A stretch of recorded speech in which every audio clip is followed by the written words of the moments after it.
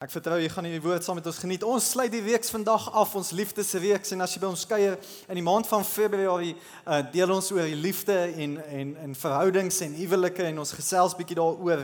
En hier's wat ons vir mekaar oor die afgelope paar weke gesê het, is uitstaande verhoudings, goeie verhoudings, suksesvolle verhoudings is moontlik, maar dis onwaarskynlik. Dit is moontlik, maar dis is onwaarskynlik, veral in vandag se tyd, met wat ons het tot vandag, tot ons beskikkings en baie keer baseer ons verhoudings op inligting wat ons kry, veral van die wêreld af. En ek wil vir jou sê, as ons die wêreldse manier gaan volg in verhoudings en in huwelike, gaan dit nie hou nie. Dit gaan nie hou nie. En hierdie reeks gaan net oor 5 beloftes eintlik wat ons aan mekaar gemaak het oor hierdie tydperk. En vanoggend se diens is anders as vanaand se. Vanaand is die 5de belofte wat ons eintlik aan mekaar maak oor hierdie paar weke as maats in huwelike en wanneer ons in verhoudings intree, is dit die beloftes wat ons maak. En hier is die goeie ding, hier is die goeie nuus. Dalk kom jy uit 'n seer verhouding uit, of dalk het dit nie goed gegaan nie, of dalk gaan dit nie goed in jou verhouding nie, maar ons wil amper werk van vandag af. Van vandag af gaan ons begin om hierdie beloftes toe te pas. En hier is die mooi ding, ons het hierdie reeks gebaseer op hierdie skrifgedeelte in Klaagliedere 3 vers 19, want wat Klaagliedere 3 vers 19 vir ons sê is, ons kry 'n nuwe begin. Ons kry 'n do-over, ons kry 'n restart. En dis die voorreg wat ons het binne in verhoudings en in ons huwelike. Klaagliedere sê dit so mooi, hy sê in vers 19, die boodskapvertaling sê die volgende: Ek word bitter wanneer ek aan my pyn en hartseer dink. My hart krimp in mekaar wanneer ek so oor alles dink. Maar daar's een ding wat my weer hoop laat kry. So wat Jeremia hier sê is as ek dink aan die verlede, dan pyn my hart. As ek dink aan die verlede, het ek seer. En dis baie keer vir ons ook so, as ons dink aan ons verhoudings en tans dalk in die huwelik, of dan is daar seer. Maar hou moed, want daar's vir jou 'n nuwe bladsy. Hy gaan verder en sê, hierso is hoekom ek sal hoop. Die Here hou nooit op om vir ons om te gee nie. Hy hou nooit op nie. Daarom kan jy hoop hê vanmôre vir jou verhouding, vir jou huwelik. Jy kan hoop hê, want hy hou nooit op om te gee vir ons nie. Hy bly getrou, sy liefde het ons gespaar. Hy het gekeer dat ons heeltemal uitgewis word. 'n Mens kan altyd op U vertrou. Elke oggend is U maar weer daar. So daarom kan ons hoop, want hy is daar. Ons kan aanhou glo aan 'n beter môre, want hy is daar. So kom ons sluit die oë. Here, dankie vir die woord. Dis my gebed, Here, mag U die woord kom oopbreek, Here. Elke persoon persoonlik kom bedien. Here, mag U Gees die naprediker wees van hierdie woord. Ons bid dit in Jesus naam en almal sê amen. Hier is 'n paar beloftes wat ons gemaak het. Ek wil jou herinner aan week 1, 2, 3 en vandag. 'n Paar beloftes wat ons mekaar gemaak het is, nommer 1, ons gaan God soek. Ons gaan God soek saam. Verstaan, ons het vir mekaar gesê in die eerste week in hierdie verhouding en in hierdie huwelik, 'n belofte wat ons van vandag af gaan maak, is ons gaan saam bid, saam Bybel lees en saam kerk toe gaan. En ek weet vir baie van die mans is dit nogals 'n vreemd of weird om saam met jou vrou te bid. En ek wil net vir jou sê, hoe meer jy dit doen, hoe gemakliker gaan jy raak daarmee. Maar moenie dit nie doen nie. Bid vir jou vrou en bid saam met haar. Lees saam met haar Bybel. Dit is dalk vreemd in die begin, maar hoe meer jy dit gaan doen, hoe gemakliker gaan jy raak. Week 2 het ons vir mekaar gesê, ons gaan regverdig beklei met mekaar. We're gonna fight fair. Ons gaan vir mekaar beklei en nie teen mekaar nie. Ons gaan vir mekaar beklei en nie beklei om te wen nie. En laasweek het Werner dit gedeel dat ons gaan ook pret hê. Dis heeltyd speeltyd in die huwelik. Heeltyd speeltyd. So ek wil jou aanmoedig om daardie podcast te kry. Vandag se titel is, ons gaan nooit opgee nie. Ons gaan nooit opgee nie. En vanaand, en ek wil dit juist vanaand deel, omdat daar meer studente en tieners is, omdat ek glo is 'n relevante boodskap vir hulle, maar ek wil jou uitnooi na vanaand se diens toe. Ons gaan praat oor to stay pure, to stay pure. So ek wil jou uitnooi na die diens toe, en ek glo dis die kruks van 'n goeie en 'n gesonde verhouding en huwelik is to stay pure. Maar vanoggend gaan ons gesels oor never give up. So ek het 'n klok gebring wat ek vir jou wil wys, en ek gaan hom nou gebruik, maar hy moet net hier so staan sodat jy hom kan sien. Solank in verhoudings en in die huwelik moet jy weet, ons gaan beklei. Ons gaan verskil. Daar gaan tye kom wat jy voel tot hier toe en nie verder nie. Ek kan nie aangaan nie. Dit gaan gebeur. Dit is net so, want ons is nie altyd dieselfde mense nie. Hulle sê opposites attract. Okay, dit is waar voor die huwelik. Opposites attract voor die huwelik. Dis wanneer jy verlief is en weet jy wat gebeur in die huwelik? Opposites attack. Ek hou nie van wat jy doen nie, maar jy het daai persoon gekies en gedate voor opposites. Ek bedoel, ons is anders en ek kan amper waarborg 90% van die getroude paartjies hier is anderste. Jy's die teenoorgestelde van jou huweliksmaat. Jy dink anders as ons 'n toets moet doen net vinnig hieroor is. Wie is die ouens, net by wyse van deelname en jou hand op te steek, wie is die ouens wat stiptelik is, stiptelik op tyd, jy's nie laat nie, jy's nie laat vir 'n vergadering nie, jou dinge is gereël en jy hou daarvan om eerder 10 minute te vroeg te wees as op tyd of in tyd daaraan te kom, jy's stiptelik. Hallo, is Julie? Okay. Waar is die kreatiewe mense? Jy sal opdaag wanneer ek weet, julle vat so lank om julle hande op te steek, ek sal my hand opsteek wanneer ek lus voel. Kreatiewe mense, hallo, wys gou vir my waar. Okay, ek sien julle. Waar is die beplanners? So, as jy op reis gaan, jy beplan daar die reis, jy weet wanneer jy gaan stop, jy kom by jou eindbestemming uit. Okay, waar is die ouens wat op reis gaan, die journey ouens, dit gaan nie oor die eindbestemming nie, dit gaan oor die reis na soontoe. Ek bedoel, waar is die spaarders, die ouens wat spaar? Waar is die spenders, die spandeerders? Hou vir my op, die diakens stuur gou die. Nee, hou op, ek wil die diakens net gou deurstuur. Kyk net, hou hulle dop. Maak seker daai bakkie gaan nou daar verby. Nee, ek grap so. Ons is anders. Almal van ons is anders. Almal van ons dink en ek bedoel nou, dit gaan kom dat daar gaan konflik kom en op 'n tyd gaan jy net sê tot hier toe en verder. Laat my dink aan Billy Graham se vrou Ruth Graham. Eendag toe vra hulle, beklei jy Billy Graham ooit? As jy nie vir Billy Graham ken nie, een van die grootste crusaders wat daar was, miljoene het tot bekering gekom as gevolg van sy bediening en hy was baie op die pad en stadions vol gemaak. En Ruth Graham, sy vrou, eendag toe vra 'n persoon, maar beklei julle ooit? Toe sê sy baie keer. Ek bedoel, hy is so min by die huis en ons beklei baie. En die verslaggewer vra toe eintlik, maar het jy al ooit gedink aan om Billy te skei? Toe sê sy aan skei, nog nooit daaraan gedink nie. Moord, amper baie. En ons het nodig om daardie opsie ook van die tafel af te haal, want dit gaan gebeur. Ons gaan beklei. Ons gaan nie altyd ooreenstem nie, ons gaan gefrustreerd raak. Ons gaan op 'n punt kom waar ons voel, ons het nodig om op te gee. Maar hier is die ding wat jy moet weet. Van vandag af het jy nodig om eintlik hierdie belofte te maak om te sê, ek gaan nie opgee opsie verwyder.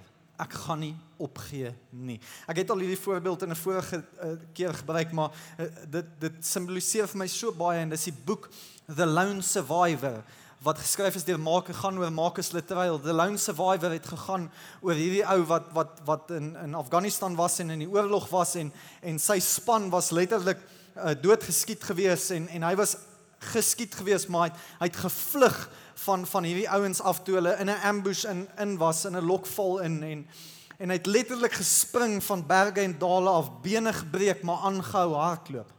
En hulle vra vir Marcus Luttrell, maar hoe het jy dit reggekry om te lewe en hoe het jy nie opgegee met al die pyn wat jy gehad het nie? Hoe het jy nie opgegee nie? Toe sê hy, alles het vir hom gebeur by sy opleiding by die Navy SEALs. Sien, by die Navy SEALs is jy in opleiding, maar daar's altyd 'n klok wat daar hang en hulle sal seker maak jy sien altyd die klok wat daar hang. Want sien wat gebeur is as jy in hierdie opleiding is en dit raak te moeilik, dan mag jy die klok gaan lei. Jy mag rang breek, jy mag die bevelvoerder, hy sê letterlik, jy kan hom vloek en vir hom sê net wat jy wil en jy kan rang breek en jy kan die klok gaan lei. Dan kan jy 'n warm stort gaan kry, jy kan 'n bord kos en jou program is oor, jy hoef nie op aan te gaan nie. Maar Marcus Luttrell sê, hy het daardie dag besluit, hy gaan die opgee opsie in sy kop verwyder. Sien, want wat gebeur is in die opleiding en hulle praat van Hell Week, wat die laaste week is van jou opleiding, is hulle so konstant besig om die klok vir jou te lei en te sê, gaan lei die klok, dat hulle mense letterlik breek in hulle gedagtes, sodat mense daar die klok kan gaan lei. En hy het net gesê, hy sal nie die klok lei nie. Hy het die opgee opsie verwyder. En wat ons van vandag af moet doen in ons huwelike, veral in ons huwelike is, ons het nodig om die opgee opsie te verwyder. Want wat die vyand gaan doen is, hy gaan konstant vir jou fluister, lei die klok. Hy gaan konstant vir jou sê, luister, gee maar op, dit gaan nie verbeter nie. Maar ek en jy het nodig om te sê, ons gaan nie die klok lei nie, inteendeel, ons gaan die opsie verwyder uit ons lewe uit, en ons gaan nie daarop fokus nie, ons haal dit van die tafel af. Ons gaan nie opgee nie. Ons gaan nie opgee op ons huweliksmaats nie. Nou, ek wil dit ook sê, ek bedoel, ek weet wat in mense se lewens ook aangaan is. Ek besef jy is mense wat weer enkellopend is na dalk 'n lelike egskeiding of nie 'n mooi gebeurtenis wat gebeur het nie. En dit is my gebed van hierdie dag af vorentoe. Onthou ons kyk nie terug na die verlede nie, van hierdie dag af vorentoe. Is my gebed vir jou dat jy genesing sal kry en dat die Here vir jou 'n goddelike man of vrou sal stuur, dat jy sal genesing beleef en gesonde verhoudings sal beleef. Maar ons het nodig om die opgee opsie te verwyder. Ons kan nie opgee nie. Jesus kom stel dit so, en hy kom skets vir ons 'n prentjie oor hoe ons behoort te dink aan die huwelik. Jesus kom letterlik, hulle wil hom probeer uitvang oor die egskeiding, en hy kom skets 'n prentjie, sodat ons anders te kan dink oor die huwelik. En ek wil my doel vanoggend vir jou is om anders te begin dink oor die huwelik, en as jy eendag in die huwelik ingaan, om anders daaroor te dink. Matteus 19 vers 3 tot 6 sê die volgende: Toe kom die Fariseërs na hom om hom te versoek, en sê vir hom, is dit 'n man geoorloof om oor allerhande redes van sy vrou te skei? En hy antwoord hulle en sê, het julle nie gelees dat hy wat hulle gemaak het, hulle van die begin af man en vrou gemaak het nie? En gesê, om hierdie rede sal die man sy vader en sy moeder verlaat en sy vrou aankleef, en hulle twee sal een vlees een vlees wees, sodat hulle nie meer twee is nie, maar een vlees. Wat God dan saamgevoeg het, mag geen mens skei nie. Sien, wat Jesus hier aanspreek, is letterlik, probeer hy vir die Fariseërs te verduidelik, dis nie so maklik nie. Is nie so maklik dat jy 'n vrou enige rede kan gee om te skei nie. Nou, ek weet in ons land se wet is dit maklik. Is maklik om te kan skei. Maar wat Jesus hier probeer sê is, verstaan julle nie dat twee vlees word een? So is letterlik wanneer jy 'n papier vat en gom smeer aan al twee papiere en jy plak hulle vas, na 'n maand gaan jy hierdie twee wat een geword het, probeer uit mekaar uit skeer. Wat gaan gebeur is, dit gaan nie mooi wees nie. So wat Jesus hier probeer skets is, dit is nie so maklik nie, want jy moet verstaan, in konteks daardie tyd, vrouens was eintlik eiendom gewees, en jy kan 'n vrou enige rede gegee het. En dit was so erg op 'n stadium, hulle het met hulle huweliksdokument of hulle trousertifikaat, as jy dit nou so wil noem, in hulle sak geloop. Die mans het letterlik laat die puntjie uitsteek, net om die vrouens, laat hulle net kan sien, hy's nog daar. En enige tyd wanneer die vrou uit lyn uit was, of begin boks het, of beklei het, of anders te begin raak het, al wat die man gedoen het is, hey, hier is hy. Ek kan hom enige tyd opskeer. Hulle kon vir enige rede skei. Enige tyd daai ding opbreek, sodat, verstaan, en dit was so maklik geweest, jy moenie met jou nonsens begin nie, ek wys vir jou. Moet ek hom uithaal. Verstaan, en van julle mans is dalk sal dit 'n goeie ding wees. Ek wys vir jou. Maar wat Jesus hier probeer skets is, dis nie so maklik nie. Julle dink net, dis dalk 'n stukkie papiertjie, maar hierdie is 2 vlees wat een word. En wanneer jy hierdie papier draai, probeer van mekaar afskeer, dis wanneer dit gaan nie mooi wees nie, dit gaan seer wees. Daar gaan altyd 'n deel oorbly van die ander een persoon aan die ander persoon. Dit is nie so. Jesus probeer letterlik ons denkwyse te kom verander oor die huwelik. Om te sê, dit behoort nie maklik te wees nie, en dit moenie maklik wees nie, want dit sal seer wees. Dit gaan huwelik maak. En hy probeer ons anders te laat dink oor huwelik, en weer eens, as jy enkel lopend is, en jy deur so 'n proses gegaan, ek is regtig jammer daaroor. Ek is jammer dat jy deur daardie proses moet gaan, maar as jy nog in 'n huwelik is, vandag wil ek vir jou sê, moenie opgee nie. Dan wil ek ook sê, en ek moet verantwoordelik wees om te sê, as jy in 'n abusive relationship is, as jou man jou panel beat met sy woorde en fisies, dalk is dit tyd net om vir 'n tydperk terug te tree en uit te trek, sodat daar genesing kan kom, en hulp te kry as dit moontlik is, enigstens. Ek wil ook nie vir jou sê, wees 'n slaansak en moenie opgee nie, as dit is nie hoe 'n verhouding behoort te wees nie, as jou man nie fair fight nie. Ek wil, gebruik ook net common sense, en vra vir hulp. Maar van hierdie dag af vorentoe het ons nodig om anders te dink. Te sê, maar wanneer ons nou in hierdie huwelik is, gaan ons nie opgee nie. Ons moet anders te dink, dit is nie so maklik nie, want hier is die groot verskil. 'n Huwelik is 'n verbond en nie 'n kontrak nie. Die probleem is baie keer ons hanteer 'n huwelik soos 'n kontrak, en ons stel baie papiere op soos huiskoop. Ek bedoel, as die bank die kontrak opstel, hy beskerm net homself. Wanneer die bank 'n kontrak opstel, beskerm hy net homself. En wanneer jy uit lyn uit is, gaan die bank vir jou roer. En dit is nie hoe huwelik werk nie. 'n Huwelik is nie 'n kontrak nie, is 'n verbond. Nou 'n verbond beteken letterlik om te sny. Dis kom in die ou tyd as hulle getrou het, sou hulle mekaar se hande gesny het en aan mekaar vasgebind het, want daar was bloed betrokke en bloed het gemeng. Dis kom in fliek sien jy dit ook nog partykeer waar hulle sny en dan hulle hande aan mekaar vasbind en dan loop hulle sodat die bloed kan meng. In die Hebreëse kultuur, hoe dit gewerk het, is waar hulle letterlik as hulle getrou het hulle 'n bees opgekap. Wanneer hulle getrou het hulle deur daardie bloed geloop. En die belofte wat hulle aan mekaar gemaak het, wanneer hulle die verbond met mekaar gesluit het hulle letterlik gesê, mag dit met ons gebeur, soos wat met die bees gebeur, sou ons hierdie verbond breek. Dis hoe ernstig die Here probeer sê, dis hoe ernstig die huwelik is. Dis hoe belangrik dit is. Dis 'n verbond wat gesluit word. Kyk, en as ek vir 'n oomblik met die ouers kan praat, net so 'n side note, ek sal dit vanaand ook noem, maar die huwelik is nie goedkoop nie. En ons het nodig om hierdie beginsel vir ons kinders te leer, dis nie goedkoop nie, dis 'n verbond tussen man en vrou en die Here. En met 'n verbond moet daar altyd bloed betrokke wees.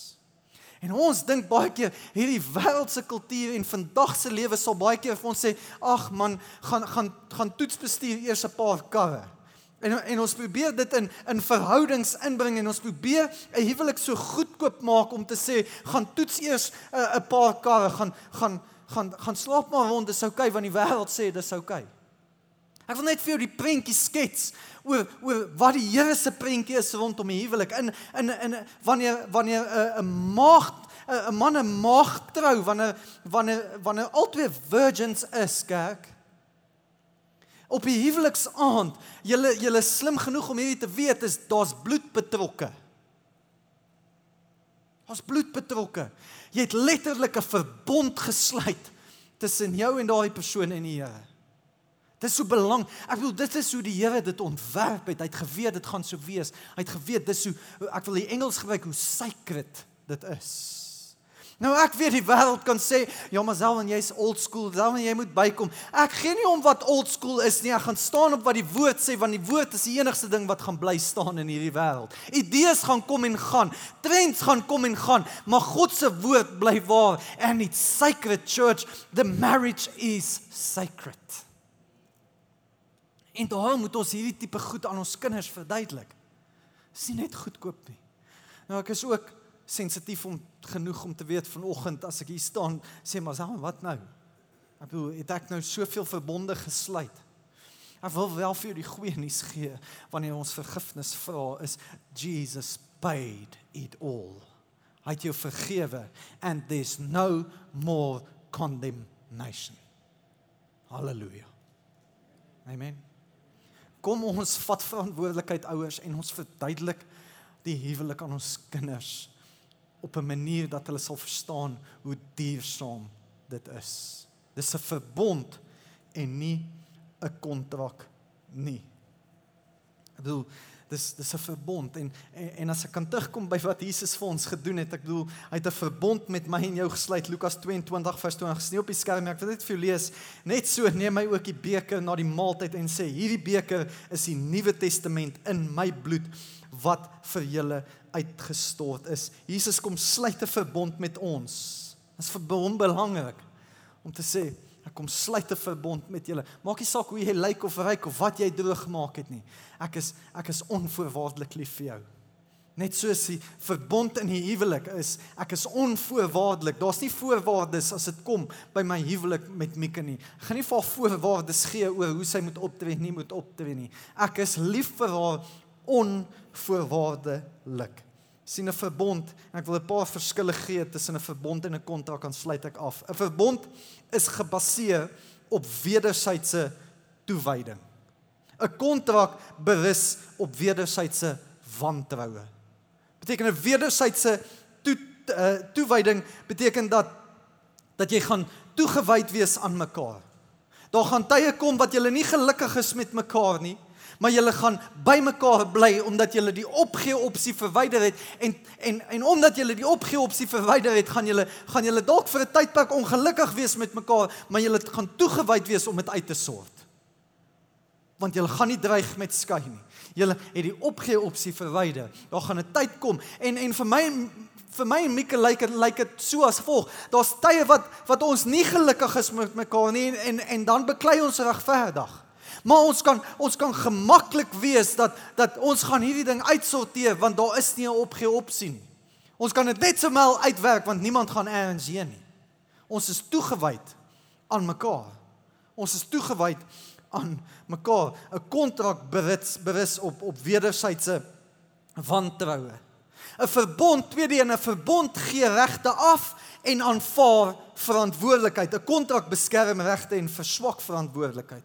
Beteken as jy in 'n verbond is met mekaar, gee jy jou regte af. Beteken hierdie unholy trinity is nie meer in die huwelik. It's about me, myself and I. En die wêreld wil hierdie entitlement vir ons kom leer, maar in huwelik sê nee, ek gee my regte af. Ek sterf in myself, want ek en jy word een. Ek leef nie meer vir myself nie, ek leef vir jou belange. En is 'n wederwysige ding, is ons leef vir mekaar, ons gee die regte af en ons aanvaar verantwoordelikheid. Ons leef vir mekaar, maar 'n kontrak beskerm jou regte en verswak verantwoordelikheid. Dit gaan net oor jouself en wat jy daar wil hê. 'n Verbond hou die ander se belange in gedagte. 'n Kontrak het persoonlike gerief in gedagte. Dit laat my dink aan die storie wat die pastoor vertel het oor 'n vrou en haar man wat op egskeiding was en hulle het toe geskei, want die man was ontrou. Maar hy vertel die storie so dat die vrou het probeer maar na 3-4 maande het sy net opgegee. En sy het net hoop opgegee en sy wou nie meer nie. En hierdie man het alles probeer. En sy het toe voortgegaan met die egskeiding En eventueel so maand later, toe sien sy weer die pastoor en sy vra hom, maar luister, is hier nie iets by die kerk wat kan help met mense wat verslaafd is aan sekere goed en verslaafd is aan dwelms en so, hy sê ja, hy is, hoekom vra jy? Toe sê sy nee, dis vir my broer, sy wil hom graag help. Sy ondersteun hom nou al vir die afgelope 5 jaar en sy bly vir hom betaal maar hy's nou al so verslaaf, sy gaan nie hoop opgee nie maar sy wil hom net help nou met aan sy verslawing. En hy sê toe vir hom, maar verduidelik net vir my iets. Hoekom gee jy soveel effort en gee nie op oor jou broer nie, maar jy het opgegee op jou man? En sy sê, maar is eenvoudig, hy is my bloedbroer. En hy snap toe 'n ding oor die huwelik. Baie mense verstaan die huwelik verkeerd. Ons verstaan die huwelik verkeerd, want ons dink ons is net in 'n kontrak met mekaar. Maar wanneer daar 'n verbond gesluit word, is dit bloed betrokke. En bloed is dikker as water.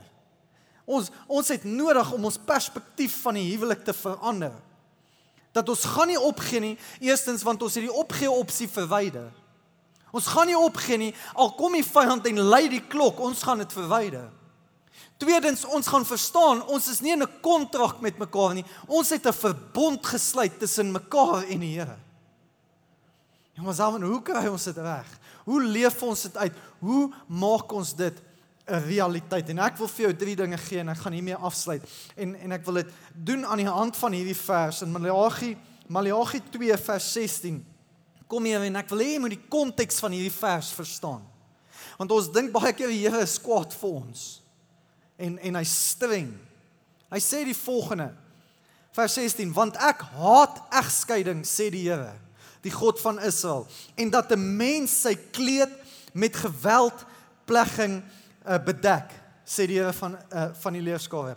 Hier is die belangrike ding, neem julle dan in ag ter wille van julle gees en wees nie ontrou nie. Hoekom haat die Here egskeiding?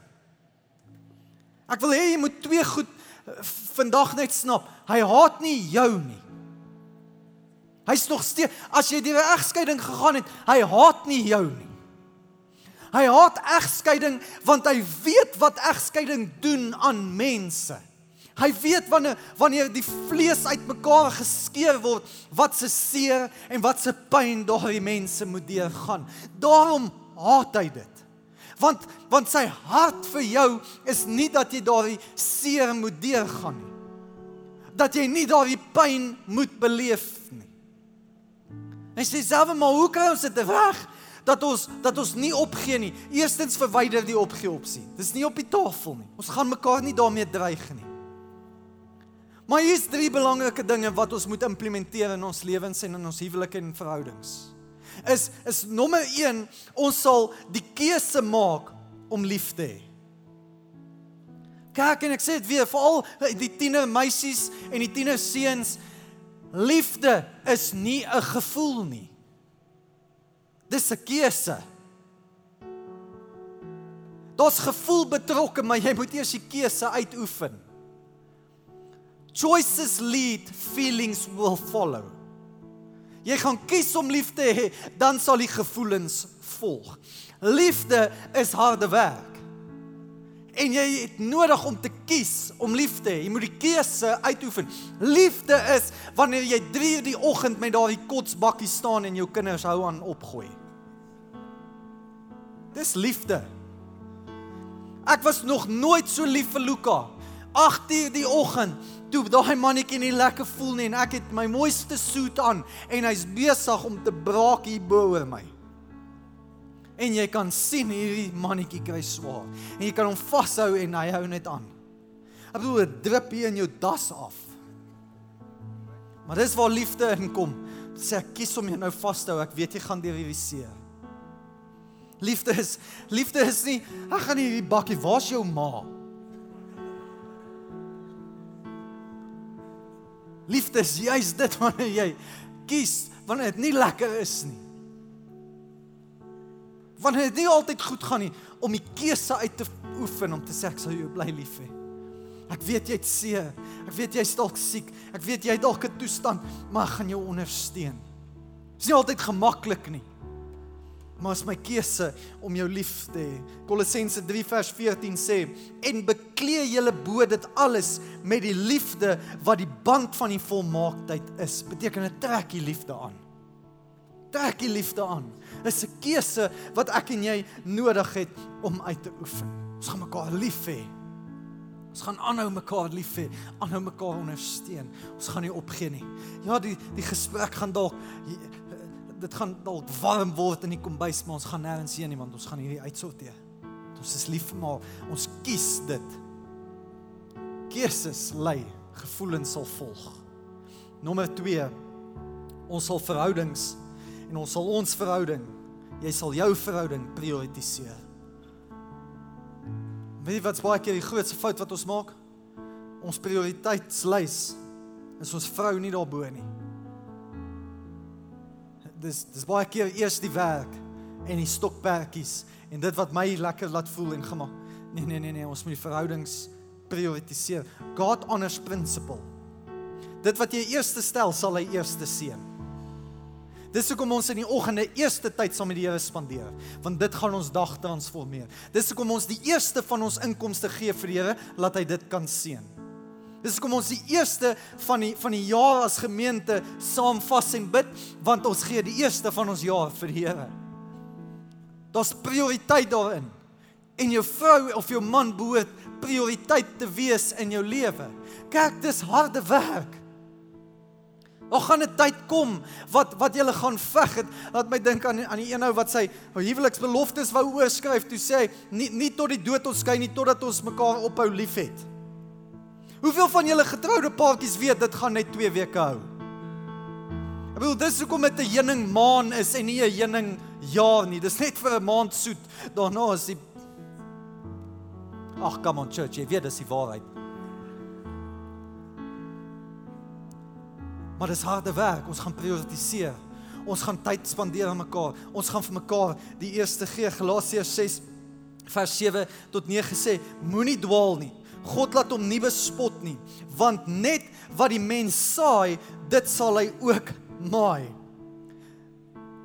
Hy wat in sy vlees saai, sal hy die vlees verderf maai, maar hy wat in die gees saai, sal hy die gees die ewige lewe maai. Vers 9, en laat ons nie moeg word om goed te doen nie, want op die regte tyd sal ons maai as ons nie verslap nie. Wat sê die skrifvers vir ons? Hy sê letterlik, as jy nie hou van wat jy kry nie, kyk wat jy gee.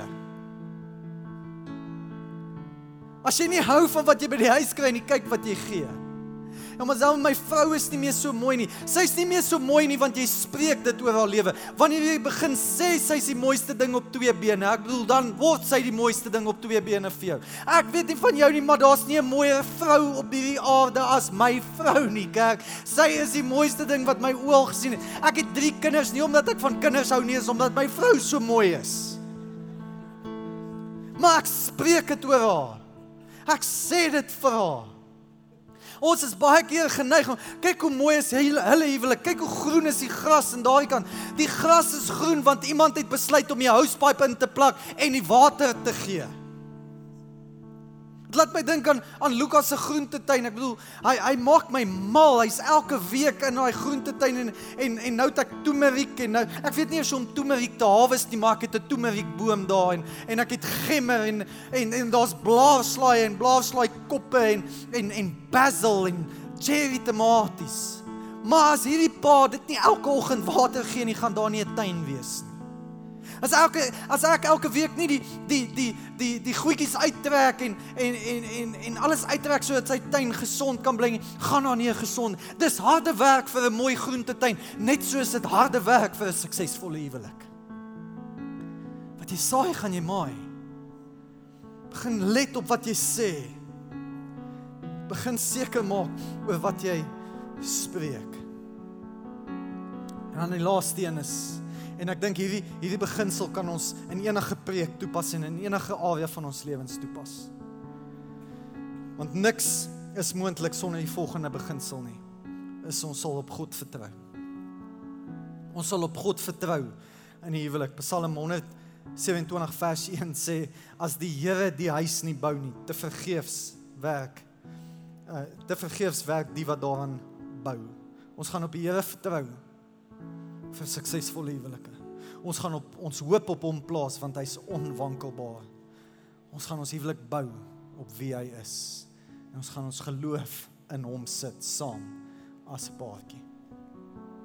Ek wil vra of jy nie jou oë sal sluit vir 'n oomblik nie. Here, U ken elke persoon hier.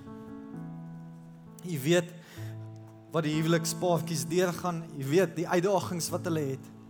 U weet waar hulle is my gebed, Here, mag ons besluit om te sê, van hierdie dag af vorentoe, gaan ons nie opgee nie. Ons gaan nie opgee nie, ons gaan kies om mekaar lief te hê. Ons gaan nie opgee nie, ons gaan kies. Ons gaan mekaar prioritiseer. Ons gaan begin lewe spreek in dooie situasies in. En Here, ons gaan as saam op U vertrou vir 'n gesonde huwelik, vir 'n bonatuurlike gesonde huwelik, vir gesonde seks, vir gesonde geselskap, vir gesonde verhouding en vir vreugde in die huwelik. Here, kom genees waar daar genesing nodig is. Here, en dan wil ek kom bid vir mense wat weer enkel lopend is, Here. Here, ek kom bid vir herstel. Ek kom bid vir 'n nuwe hart. En ek kom bid, Here, dat U sal kom genees in Jesus naam. Maar Here, ek kom bid ook vir 'n goddelike man en 'n goddelike vrou, vir daardie persoon se lewe. Mag U hulle kom help deur U as ons Vader en die sakdoek neem en die trane kom afvee en herstel bring waar dit nodig is. Dankie, Here, vir gesonde verhoudings en dat ons nie gaan opgee op mekaar nie. Terwyl elke oog gesluit is, dalk sit jy en jy kuier vir die eerste keer. Ek wil graag uitnooi. Jesus het vir jou gesterf en hy het 'n verbond gesluit met jou. Maak nie saak wat jy aangevang het nie. Maak nie saak hoe jy droog gemaak het nie. Hy het vir jou gesterf. Hy het sy bloed gestort om in 'n verhouding met jou te wees. As jy nog nooit 'n pertinente besluit gemaak het om in 'n verhouding met Jesus te wees nie, wil ek vir jou die geleentheid gee. Ek wil vir jou die geleentheid gee vanoggend om jou hand op te steek en te sê, Selwyn, ek aanvaar die uitnodiging na die verhouding toe met Jesus, maar ek aanvaar ook die geskenk van die ewige lewe, want hy het vir jou gesterf. En omdat hy vir jou gesterf het, mag jy vir ewig lewe, jy kan hemel toe gaan. Al wat jy hoef te doen, volgens die skrif, is om die geskenk van die ewige lewe te aanvaar. Ek wil jou uitnooi, terwyl elke oog gesluit is, as jy nog nooit daardie geskenk aanvaar het nie, gaan jy nie vorentoe roep of ongemaklik laat voel nie, ek wil net saam met jou bid, elke oog gesluit, wil nie vinnig jou hand opsteek, 1, 2, 3 en weer laat sak nie, vinnig, dankie, jy kan weer laat sak, dankie, jy kan weer laat sak, as daar nog iemand is, laaste geleentheid, ek wil saam met jou bid, 1, 2, 3, op en af, dankie, kom ons bid as gemeente saam, hierdie gebed agter my aan. Here Jesus, ek kom vanoggend en ek kom verklaar dat ek 'n sondaar is. Maar dankie dat U vir my gesterf het aan die kruis van Golgotha. En dat U bloed my sondes vergewe het. Here, ek bely U as my koning en meester. En Here, ek kom nou en aanvaar die geskenk van die ewige lewe. En Here, dankie dat ek vir ewig gaan lewe. In Jesus naam. Amen.